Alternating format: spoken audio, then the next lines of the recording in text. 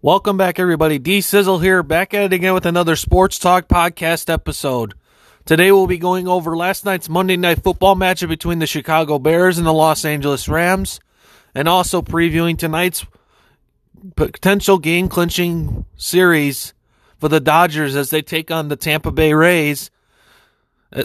And let's get started.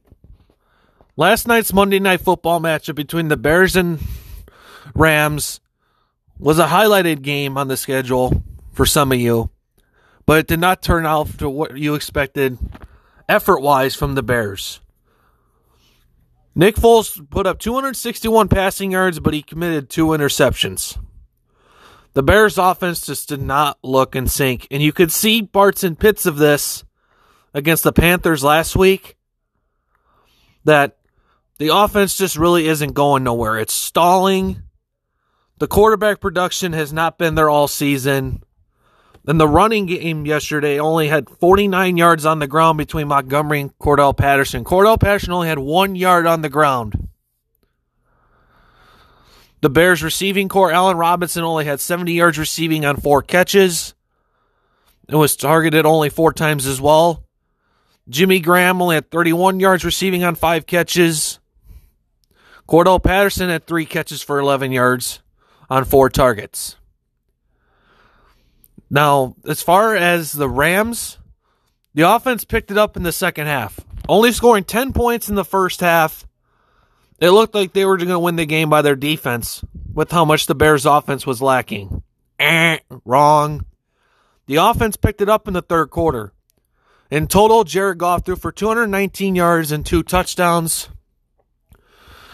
The receiving end, Josh Reynolds, 4 catches, 52 yards and a touchdown.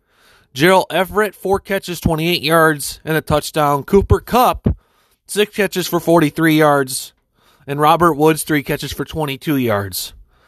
The ball was basically spread around between the receiving core of the Rams. But as far as the defense, Jalen Ramsey finally got his first interception of the season last night. Now, for someone that's getting paid the way he's getting paid, I expect a little bit more from a top corner. Would many of you think he is still a top corner in the National Football League? Now, as far as the defense is concerned, Leonard Floyd had 2 sacks. Justin Hollins had 1. Aaron Donald had half a sack. Still second in the league in sacks, behind Myles Garrett. The defense for the Rams picks it up when it matters. We have seen that so far this season. And as far as the Rams keeping pace in the NFC West, their playoff hopes heading into November football, it generally increases, I believe. Now, as far as tonight's World Series matchup for Game 6, Blake Snell will take the mound tonight, and Tony Gonsolin will take the mound again. That's a big question mark for me.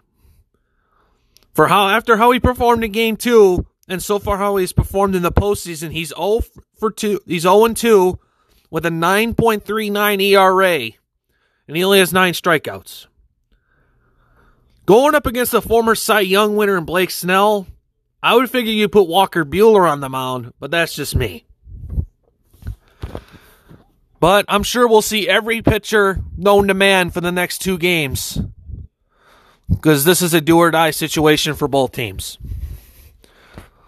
This is Mookie Betts' another chance to be a champion. This is why the Dodgers brought him here, is to win a championship. Now, as far as his postseason averages, he's hitting .284 with a home run, 7 RBIs, and he has 6 stolen bases. Expect some of those numbers to go up after tonight, folks.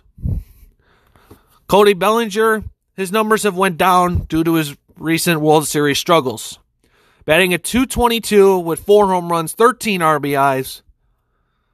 Hopefully his batting average goes up. Hopefully he gets some hits tonight as they try to win a championship. Austin Meadows and Brandon Lowe, folks, both of them are struggling. Batting at .125 is Meadows with only 2 home runs and 2 RBIs. And batting 4 home runs and 8 RBIs is Brandon Lowe. The production for them tonight is very crucial for for their next two games, if they can win tonight, this is the time that Tampa has to wake up.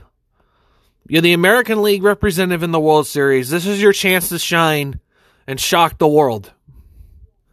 Now, Kevin Kiermaier, batting a .250 with 3 home runs and 7 RBIs. He's got to be that third X factor here tonight, along with Randy Rosarina, who is playing phenomenal baseball this postseason. Batting a .370 with 9 home runs and 13 RBIs. This is going to be a big test for the Tampa. Can they come out and force a Game 7? If you can play to the Dodgers' best strengths, you keep the Dodgers off base, you force them to hit the home run ball, and you execute on the offensive end, your bats come alive, Tampa has every bit of chance to win this game. When you have Blake Snell on the mound to start the game, a former Cy Young winner, Tampa has every bit of strong chance to take the early advantage in this game. And I'm sure we'll see Charlie Morton down the stretch. And as for the Dodgers, I'm sure we'll see their best pitchers down the stretch if they can secure a lead heading into the late innings. It's going to be a very interesting game, folks. Tune into it tonight on Fox. We could see another Los Angeles champion this year. My Los Angeles Lakers. And hopefully for you Dodger fans out there, you could celebrate along with us as they have a chance to win a world championship tonight. Should be a very interesting and tight battle. That is all for today's episode. D Sizzle out. Have a great day, everybody.